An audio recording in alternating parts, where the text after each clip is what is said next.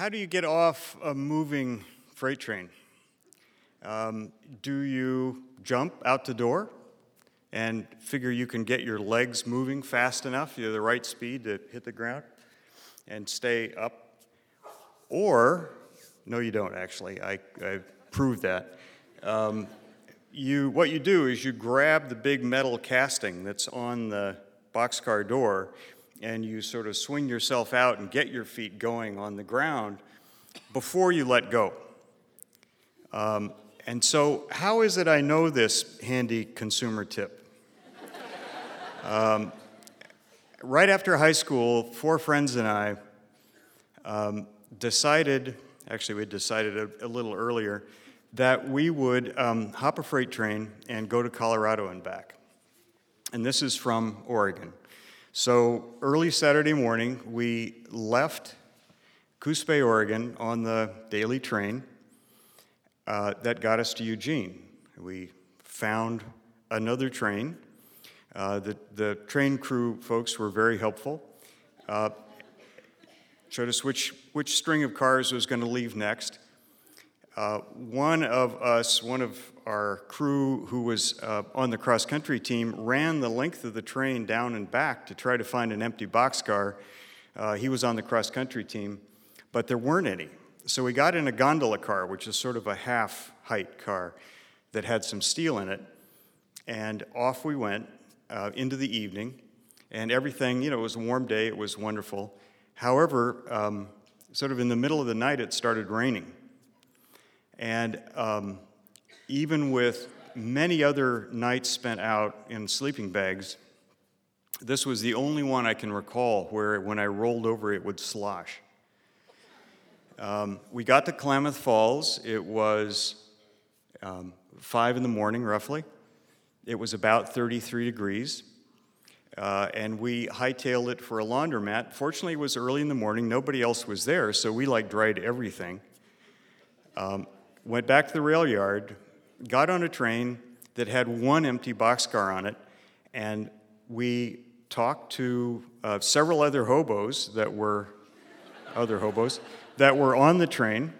And one thing had puzzled me, which is at that time there were 4 railroads that came into the Salt Lake City area and ended. And I was trying to figure out how to get from the Southern Pacific to the Rio Grande, and I talked to an elderly hobo who said, well, that's easy. You just get to Provo. There are 2 railroads that go to Provo. You go there, and all the trains will stop for water, and you can get on. It's no problem. So we thought, great, okay, we got this problem solved.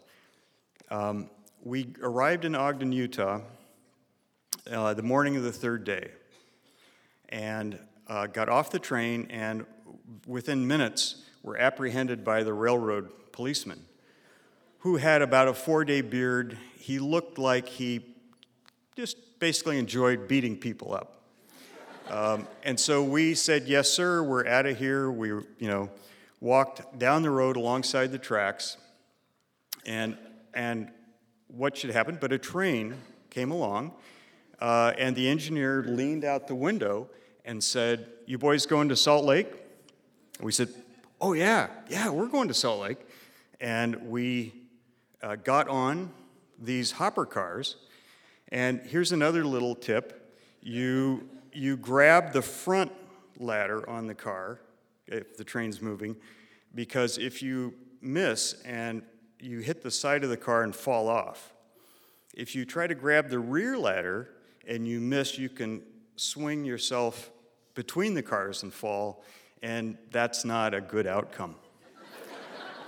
So we climbed into 2 of these big hopper cars. Turned out they were full of iron ore. And there was a space between the load and the end of the car where a couple people can sit. So we were sitting there. It was a sunny day. It was beautiful. We saw the Mormon Tabernacle. We saw the state capitol of Utah. And we're rolling along. And we were, of course, being 18, we were throwing these bits of iron ore back and forth at each other. And I looked at the guy sitting next to me and thought, his teeth looked brilliantly white, and his eyes were white. And I thought, man, what a tan. But then I looked closer, and it wasn't really tan. It was purple. He was purple. Because the iron ore had blown back along the train and coated us with this purple stuff. So we get off the train, ask the train crew, well, this is not Provo. Where's Provo? Okay, see those tracks over there? That's the Rio Grande. Hit those tracks. 5 miles is, right straight down the track is Provo. So we started walking. I should point out, we hadn't eaten since about middle of the day before, and if you remember being, those of you who are male, an 18-year-old male, you get really, really hungry. And so we were pretty starved. We got to a restaurant. First, actually, we got to a gas station, went to the restroom, cleaned up. The restroom became purple. We became a little bit cleaner. And I think somehow we're personally responsible for the locking of gas station restrooms. So we went to a little restaurant, and in between the time we ordered our hamburgers and the hamburgers arrived, we ate every single piece of pie that was in the little pie holder thing. 'Cause we were really seriously hungry. I don't ever remember being that hungry again. We left the restaurant, walked back to the train yard, and I found a train crewman and said, so, where's the train stop so we can catch it? And he said, oh, the trains haven't stopped here since the days of steam engines.